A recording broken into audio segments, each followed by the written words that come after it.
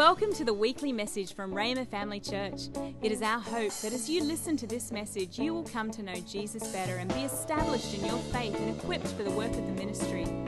You can view the sermon notes and listen online at rhema.org.au/media. We're on the second week of a series that we started, and we're calling it Where's the Power? And this series is going to go for a number of weeks. It's going to go until Mark Hankins shows up to do our impact.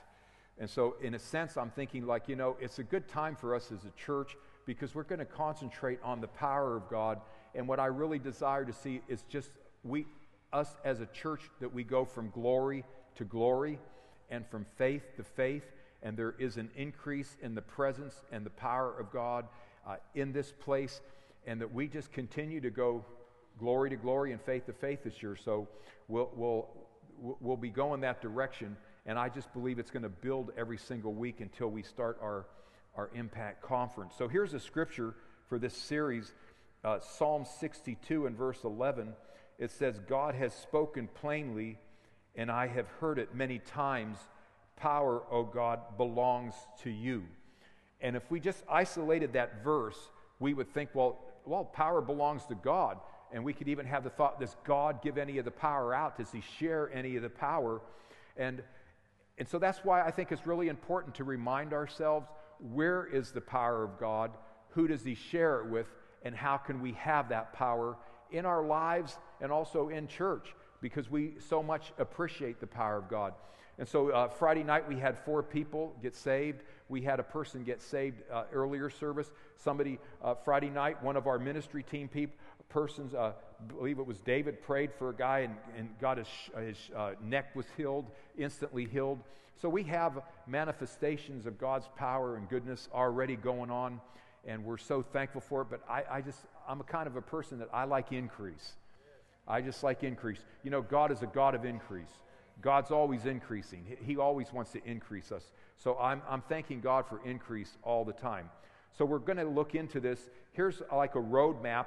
Last week we looked at resurrection power, so I kind of have it darkened out there. We're going to look at gospel power, but this week we're going to be looking at forgiveness power, anointing power, love power, word power, joy power. Out of all the different powers there, this week it could be easy to get real theological this week. I'm going to do my best to keep this simple, because when we talk about gospel power, there's a lot of theology involved in that. So I'll do my best to keep it simple. As we're getting ready to go here, we want to start off with a quote today. So here's a quote. This is from T.L. Osborne. It says, "You don't need more power, you need more gospel." Okay? So why did T.L. Osborne make that quote? And if you don't know who T.L. Osborne is, he great evangelist. He's gone home to be with the Lord.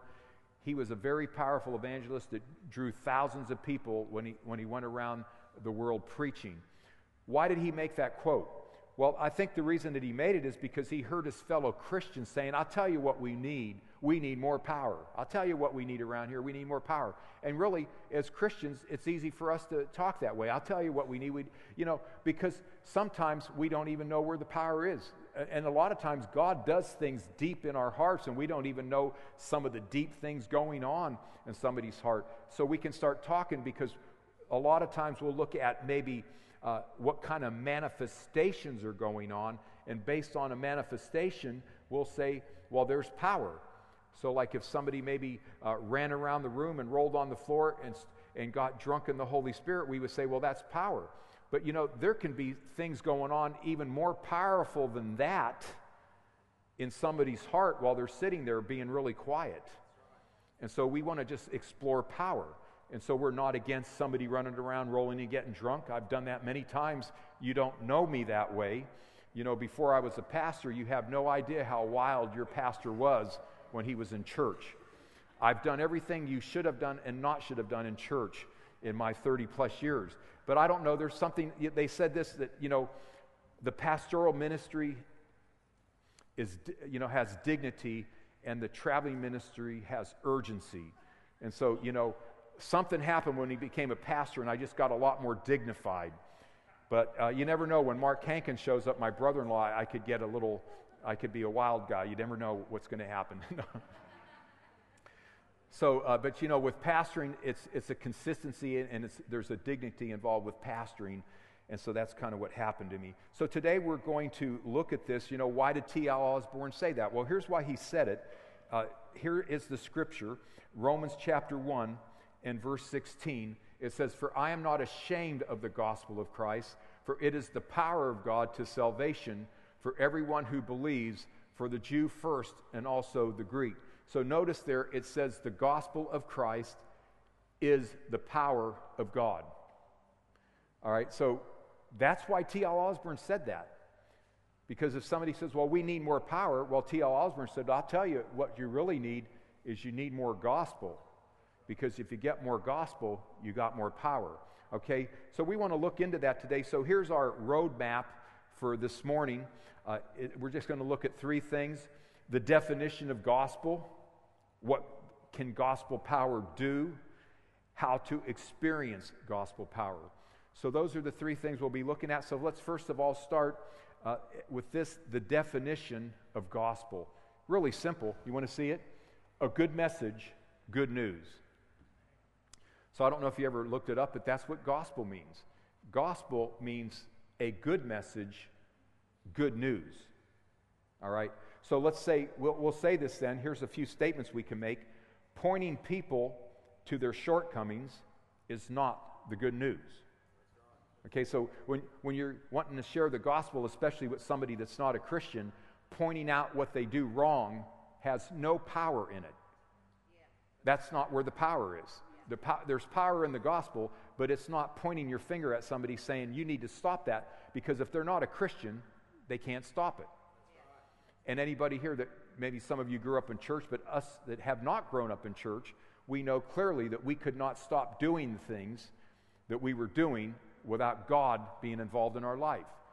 The only thing I did disciplined before I became a Christian was I was a weightlifter, a bodybuilder. And for some reason, I could discipline myself to build my body, and I could discipline myself with a diet to eat the right food to be a bodybuilder. But other than that, man, I was out of control. My emotions were out of control. Especially when it came to, I could hardly read a book. I could hardly read a couple paragraphs and pay attention before I got to know the Lord.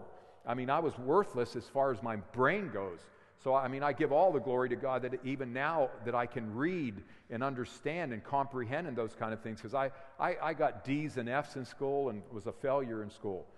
But Jesus came and He changed that. So every person might be able to discipline one area of their life, but not everyone is going to discipline all areas of their life without God. Okay, so to point your finger at somebody and say, stop doing that, that's wrong. If you're not a Christian, you don't know it's wrong. Okay, so here's another statement. Pointing people to Jesus and His sacrificial work is the good news. So you don't want to get people's attention on themselves and point your finger at them and say, don't do that, it's wrong. What you want to do is get people's attentions on Jesus and everything Jesus did, because as soon as that happens, that's where the power is. And as soon as we start doing that, God then can start, He'll take His word and by His Holy Spirit, He'll start doing something in somebody's heart. That's how that happens. God works with His word. God works with the gospel. Okay, He works with the gospel. So, practical application with us parents, and my other daughter, my younger daughter's driving them to the airport. They're not here, but with my daughters, and I'm so thankful that my daughters have been such a blessing. But if I said this to my daughters, and I've done this many times, can you please take the trash out to the bin? Like when the bag fills up, does your mother and myself always have to take the trash? When you see the bag fill up, can you just kind of like wrap it up and take it out there and put a new bag in? You guys can relate to that.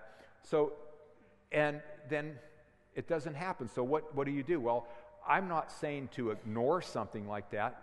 So like if you say, as a parent, say, please do this, and your child doesn't do that, you let them know, I asked you to do that and you didn't do it, please do it.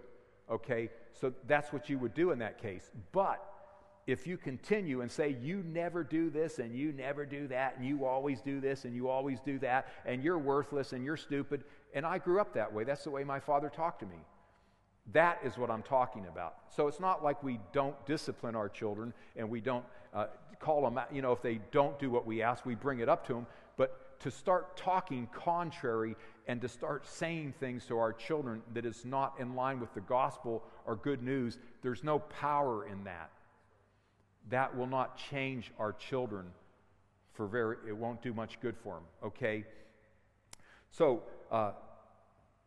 telling people what they do wrong, bad behavior, pointing out their faults, none of those things change them. Okay, so let's move on and let's then talk about that. Let's talk about what gospel power can do. Okay, so we're just talking about three things today. This is the second one. What can gospel power do? Okay, so gospel power we see in Romans chapter 16. It's more than a history lesson. It's just not a touching story, but in Romans 16 and verse 25 it says, now to him, and notice that I made that word him bold and plus underline it, because now to him, he is the one who is able to strengthen you according to my gospel. That's all we're going to read right now. We're going to come back to that scripture, but notice that it's to him. You can't strengthen yourself. And let's say this about that word real quick. The word strengthen, it's used 13 times in the New Testament. Only 13 times. 9 times it is translated establish. So we could also read, now to him who is able to establish you. Okay, 2 times it's the word strengthen. 1 time it is the word set, and 1 time it is the word fix.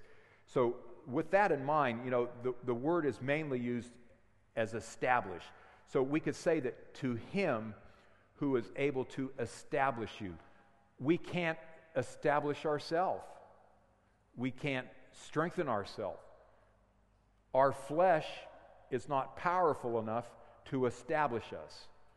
Our willpower is not powerful enough to establish us. Our intelligence is not powerful enough to establish us in Christ. So you can get training, and I witness it all the time.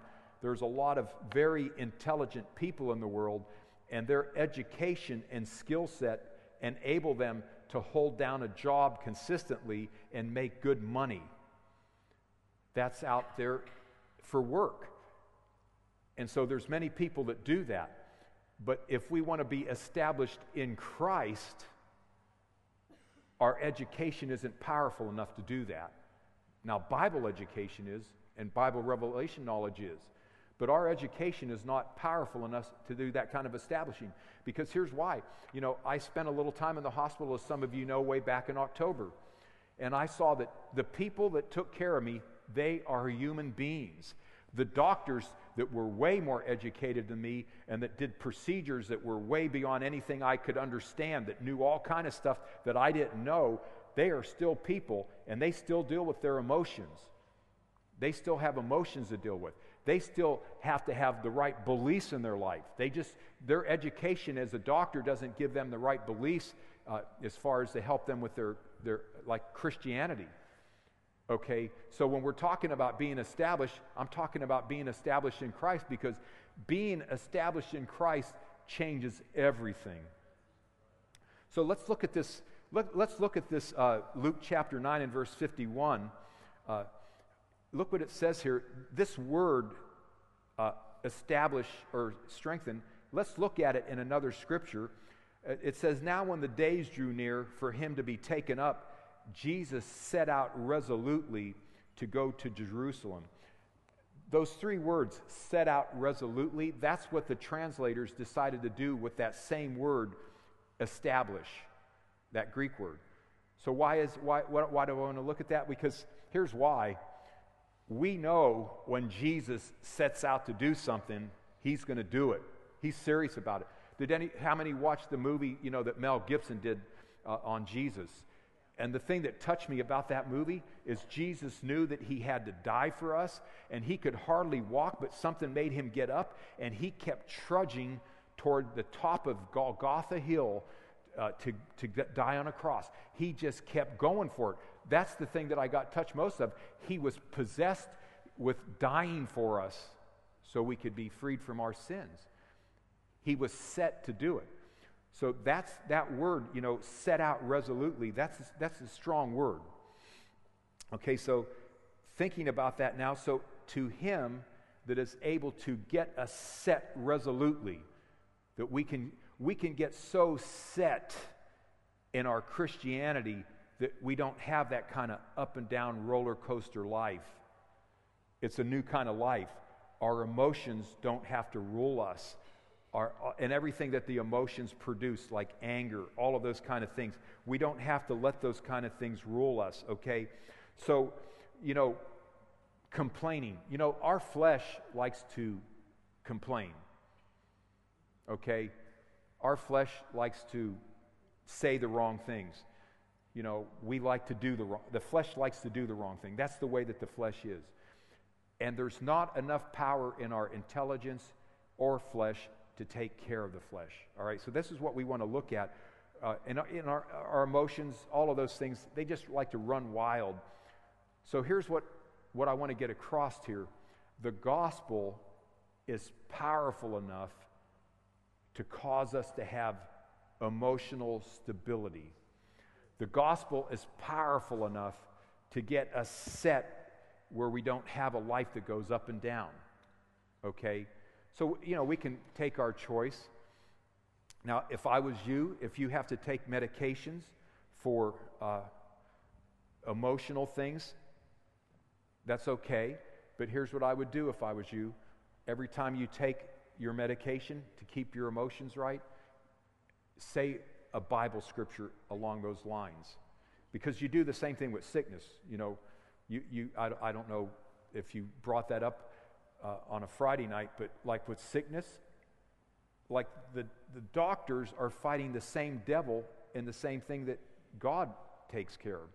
So I appreciate Kenneth Hagin because he always had a high respect for doctors. He said they're fighting the same devil and the same sickness that we're fighting as Christians. And so Brother Hagin would send people to the doctor because, and I should have listened to him because that's why I ended up in the hospital, but I never listened to that part. But I'm not perfect. But nonetheless, he would send people to the doctor and he would say, get checked and let the doctor give you let him tell you what's wrong. And then if you need medication, now this is in America, everything here is a lot more affordable, but Brother Hagin used to buy people medication because it was so expensive in America. And he said, now you can take that medication, but every time you take it, you say what the Bible says. And when your body gets healed, you'll throw the medicine away. So it's not like you throw the medicine away first. It's okay to take it. So if you're taking medication for anything with your mind, take it. But just don't make the medication your savior or your source. Because if you keep saying what the Bible says about that, there'll come a day that you can throw that medication away because healing will manifest in your body. Okay? So that's what I'm talking about. There's so much power in the gospel that it will make us stable emotionally. We can have emotional stability because of the gospel, okay? And healing, physical healing in our body, okay? Now let's look at another here. Let's look at this next verse and look at this. Now I like to look at this. So now to him who is able to strengthen you according to my gospel and the preaching of Jesus Christ, look at this, according to the revelation of the mystery that was kept secret for long ages. So now we get a little more insight here. It's according to the gospel, and notice that he says my gospel. And why did Paul say my gospel? Well, you can see that Peter, he wrote some of the epistles, and Peter in one of his epistles said that the things that Paul writes are hard to understand. And why was that? Because Paul got taken up, and that's why Peter said that about Paul's epistles. He got taken up, and Jesus gave him revelation knowledge that Peter didn't have. And so that's what we call the Pauline epistles. So all the epistles that Paul wrote, it has revelation knowledge that Peter didn't have. So Peter said, what you write's kind of hard to understand. And why is that? Because Paul is the one that got the revelation knowledge about who we are in Christ. So they call it the Pauline epistles. And so he said that you can be strengthened, like God will strengthen you according to my gospel. What is he saying? Well, the Pauline epistles and the revelation knowledge in those epistles have so much power in them that they'll radically change your life. Radically. All right? So, he says, according to the revelation of that mystery. Okay? And so what is, that mystery? Well, it's really simple. Christ in us, the hope of glory. And then part of that mystery is that we died with Christ, we were raised with Christ, and we're seated with Christ. So Christ in us, the hope of glory, we died with Christ, we were raised with him, and we were seated with him. That is the mystery that has been kept secret for a long time. If the devil, the Bible even tells us, if the devil knew that, he would not have crucified the Lord of glory, because the devil thought he was doing something great when he influenced people to kill Jesus. But God, get this, the devil's up in heaven, and his name was Lucifer. He was one of the 3 archangels of heaven. He got cast down from heaven because of rebellion. He actually was up with God. He knew a lot of stuff. God is so intelligent and wise that he faked the devil out. The devil didn't know what he was doing. He tricked the devil, and the devil killed Jesus, and that was God's plan all along, because God knew when his son was killed and he became sin and went to hell and was raised, God was able to get back on the inside of us again, and we were going to have the mystery, Christ in us, the hope of glory. We were going to have that happen in our lives. Glory to God. So God did all that. He orchestrated all that, and the devil didn't even know what was going on. So that's the mystery. So what do we want to do now? We want to do this. We want to look at the next thing. How can we experience gospel power? So today, we're getting ready to close, but look at these 2 things. How do we experience gospel power? Number 1, and we'll look at this, realize we have a new identity. And number 2, we want to find our new identity. All right, so with that in mind, let's look at the first one, and that's realizing that we have a new identity. Now, so we want to say some practical things about that. So, if anybody that teaches, and we all do this, if I'm teaching on the subject of healing, it's the most important thing. If you're teaching on righteousness, we all do that. We emphasize and we think what we're teaching, and really the whole Bible is important, but you get fervent. When you study something out, you get fervent about it, and it becomes really important to you because you put a lot of time in studying it. So we can do that with the Bible now, and we could say that you could actually say this about the Bible. The Bible was about 2 men, if we want to look at it. It was about the first Adam and the last Adam. It was about the first Adam who sinned, and it was about the last Adam who redeemed us from sin. That's another way you can look at the Bible, about 2 men. Okay? So with that in mind, we could say this. Our first birth, when we were all born naturally with our natural mother, that put us in Adam. But then when we confess Jesus as our Lord, that puts us in Christ. Okay, so if we want to say that about the Bible, it's about 2 men, the first Adam and the last Adam. It's about 2 births, the natural birth and the new birth. We could actually look at the Bible that way. So I always like to say there's only 2 kinds of people in the world, those that are not Christians and those that are. Those that are born again and those that are not. I mean, so I know we say, well, there's Aussies and there's Canadians and Americans and Chinese, and there's Asians and there's Indians and there's Sri Lankans, and there's Germans, there's Europeans. I know we could say that, but really there's really only 2 kinds of people, born again and not born again. And it's the new nation. It's the new nation. That just reminded me of this funny. It was a movie with Sylvester Stallone many years ago, and there was like a crazy guy killing everybody, and he said, "It's the new world, man."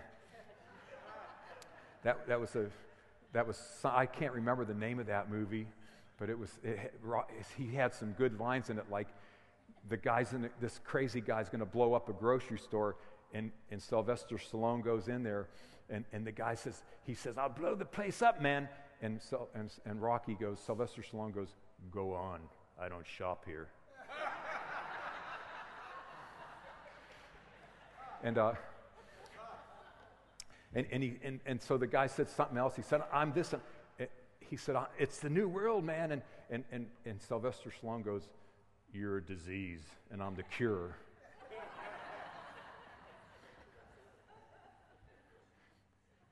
So anyway, sin was a disease, and Jesus is the cure. Okay? But, so our identity in Adam ends when we come into Christ.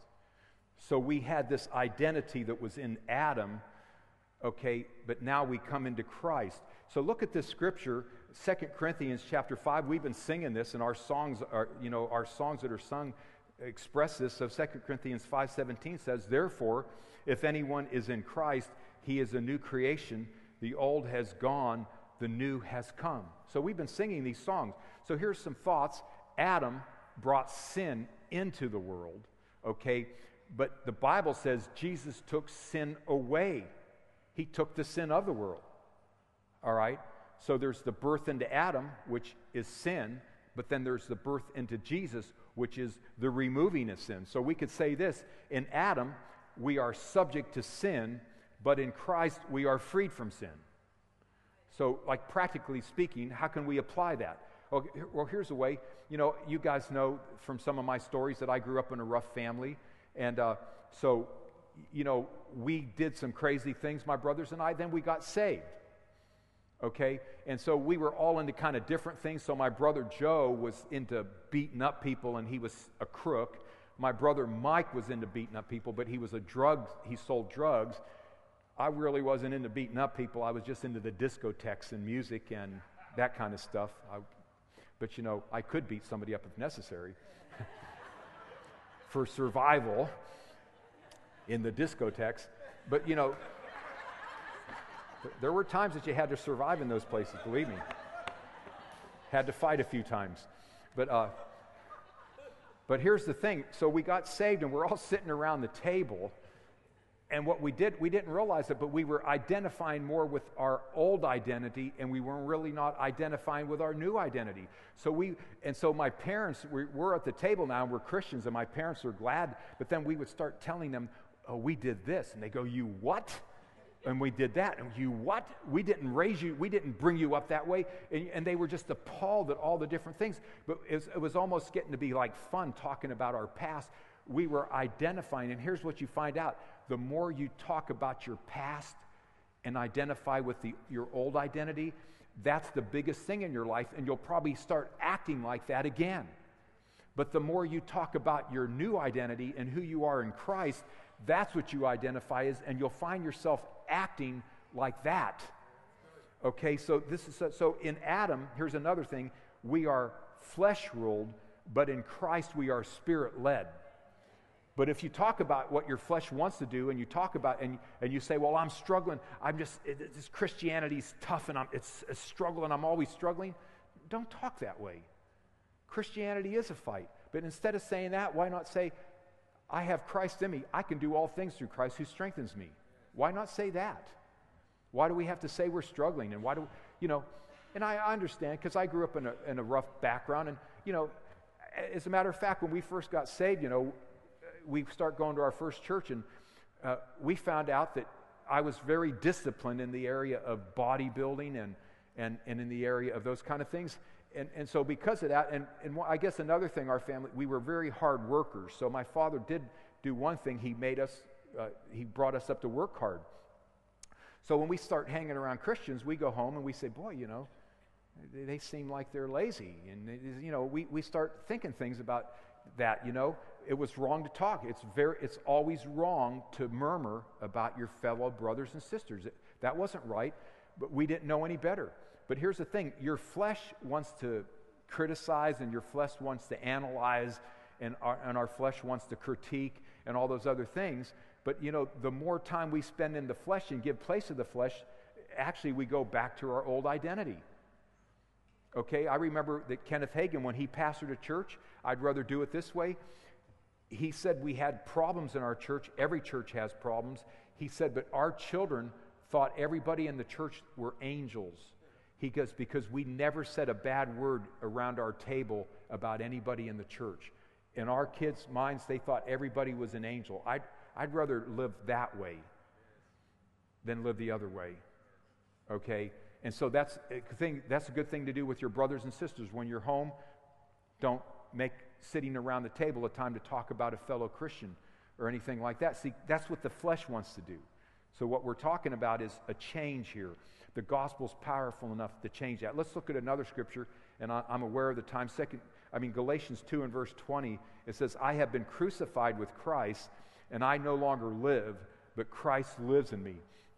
So this part of the gospel, this revelation that we're talking about, that Christ in us, the hope of glory, and then what is it that we died with him, we were buried with him, and we rose. So without being real theological, here's the thing that the gospel, this mystery, this revelation, that when it opens up to us and we understand it and we actually see it, we think, whoa, like I was crucified with Christ, I died with him, and I was buried. So here's the thing, our flesh and the old man, that identity in Adam, we died with him. It's dead. Okay? So the more we talk about it and make a big deal out of it, the less we're allowing it to be dead. Okay? So no matter how you were before you accepted Jesus, don't think that's so cool. Like my brother Joe used to love to fight, but he doesn't want to fight any longer. He doesn't think it's cool to fight. And he loved to fight. You know. What's so great about that? You know? So it's a letting go. It's a revelation, understanding that when Jesus died, when you confess him and he becomes your Lord, you died with him and you were buried with him. The old man died, okay? The old man was buried. And then, what is it? We were risen with him. Now we're alive in him. So that's what he's saying. He said, I was crucified. That's the revelation that was hid. I was crucified with Christ, and I no longer live, but Christ is in me. The life I live in the body, I live by the faith of the Son of Man who loved me and gave himself for me. So it's that revelation and understanding. Let's go on to one last thing here, and that's this. Find our new identity. Okay, so how can we do that? And these two scriptures help us. Look at this, Galatians chapter 3 and verse 1. It says, you foolish Galatians, who has cast a spell on you? Before your eyes, Jesus Christ was vividly portrayed as crucified. Galatia was pretty far away from Golgotha, where Jesus was crucified. There's no way they could have seen it with their own natural eye. Look at this scripture. It's the same one, different translation. It says, foolish Galatians, who has cast an evil spell on you? For the meaning of Jesus Christ's death was made as clear to you as if you had seen a picture of his death on the cross. See, the gospel is so powerful, it will paint pictures to us. It makes things so clear. Okay? So it's clear. When I heard about Jesus, I went to the Bible study, and they start telling me about Jesus. I'm not kidding you. When they told me about Jesus and that you must be born again and everything, they told me how he was put on a cross, and I kid you not, I saw a picture of Jesus on a cross. Now, I was in church every single weekend on the front row with my parents, and in the church that I grew up in, they've had crucifix and a cross. And I looked at him on the cross, and it did nothing for me. I never became born again, ever. There was no Bible preached in that church. How can you get born again if the Bible isn't preached? But I saw him on a crucifix, and it never meant a thing to me. Somebody gave a scripture about the gospel, and I saw a picture of Jesus in my heart on the cross. That's when I started to believe. That started to do something in my heart. Do you see what I'm saying? The Bible and the gospel will paint pictures. And here's the thing. If you can see it, you can have it. If you can see it, you can have it. All right? So, look at this, James 1:20. James 1:23, look at that. It says, anyone who listens to the word but does not do what it says is like a man who looks at his face in a mirror, and after looking at himself goes away and immediately forgets what he looks like. So we're talking about like finding this identity. Well, here's what we start seeing here, that doing the word is a big thing. Okay, so we do a lot of teaching and preaching, but it's actually the doers of the word are blessed. So look at this next verse. But the man who looks intently into the perfect law that gives freedom and continues to do this, not forgetting what he has heard, but doing it, he will be blessed in what he does. So there is a hearing, of course, and an understanding of the word, but then there is also a doing of the word. The best way to not forget the word is to do it. I mean, as fast as we do it, we're better off for that. But also notice too that it's a continual. So it's kind of like when you keep looking into the perfect law of liberty, you get a reflection, like it talks about a mirror. And what happens is when you look into his perfect law, you get like this reflection, and what you see is you start seeing yourself in Christ. You get that reflection of who you are in Christ. So it's like you're not getting a reflection of who you are in Adam, but you're getting a reflection of who you are in Christ. And when you see that and get that reflection, when you start seeing it, you'll start acting that way. You'll believe it and you'll act it. Okay, that's what we see. So this is something that we could go on forever, but we have to end. Here's a last something here. Look at this.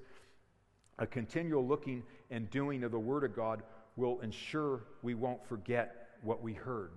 So there's something about looking into it and doing it that cements it and helps us not to forget it, okay? Here's another thing. We only possess as much freedom as we see and do in the gospel. We only will possess that, Like in the Old Testament, he said, wherever your feet walk, you can have it. Well, in the New Testament, it's not so much that way. In the New Testament, it's kind of like whatever revelation, when you get an understanding in a revelation, if you see it, you can have it. So you see yourself in Christ, and that's where the power is. That's the power of the gospel when we start seeing ourselves in Christ. So just to remind us again one last time, you don't need more power, you need more gospel. And that's all we have time to do today. I'll tell you, if you want more on it, Paul's System of Truth, my brother-in-law Mark Hankins, there's a big thick book on it. It's called Paul's System of Truth. And then we have Brother Hagin has Paul's Revelation, a little mini book, Paul's Revelation. That's very affordable for anybody.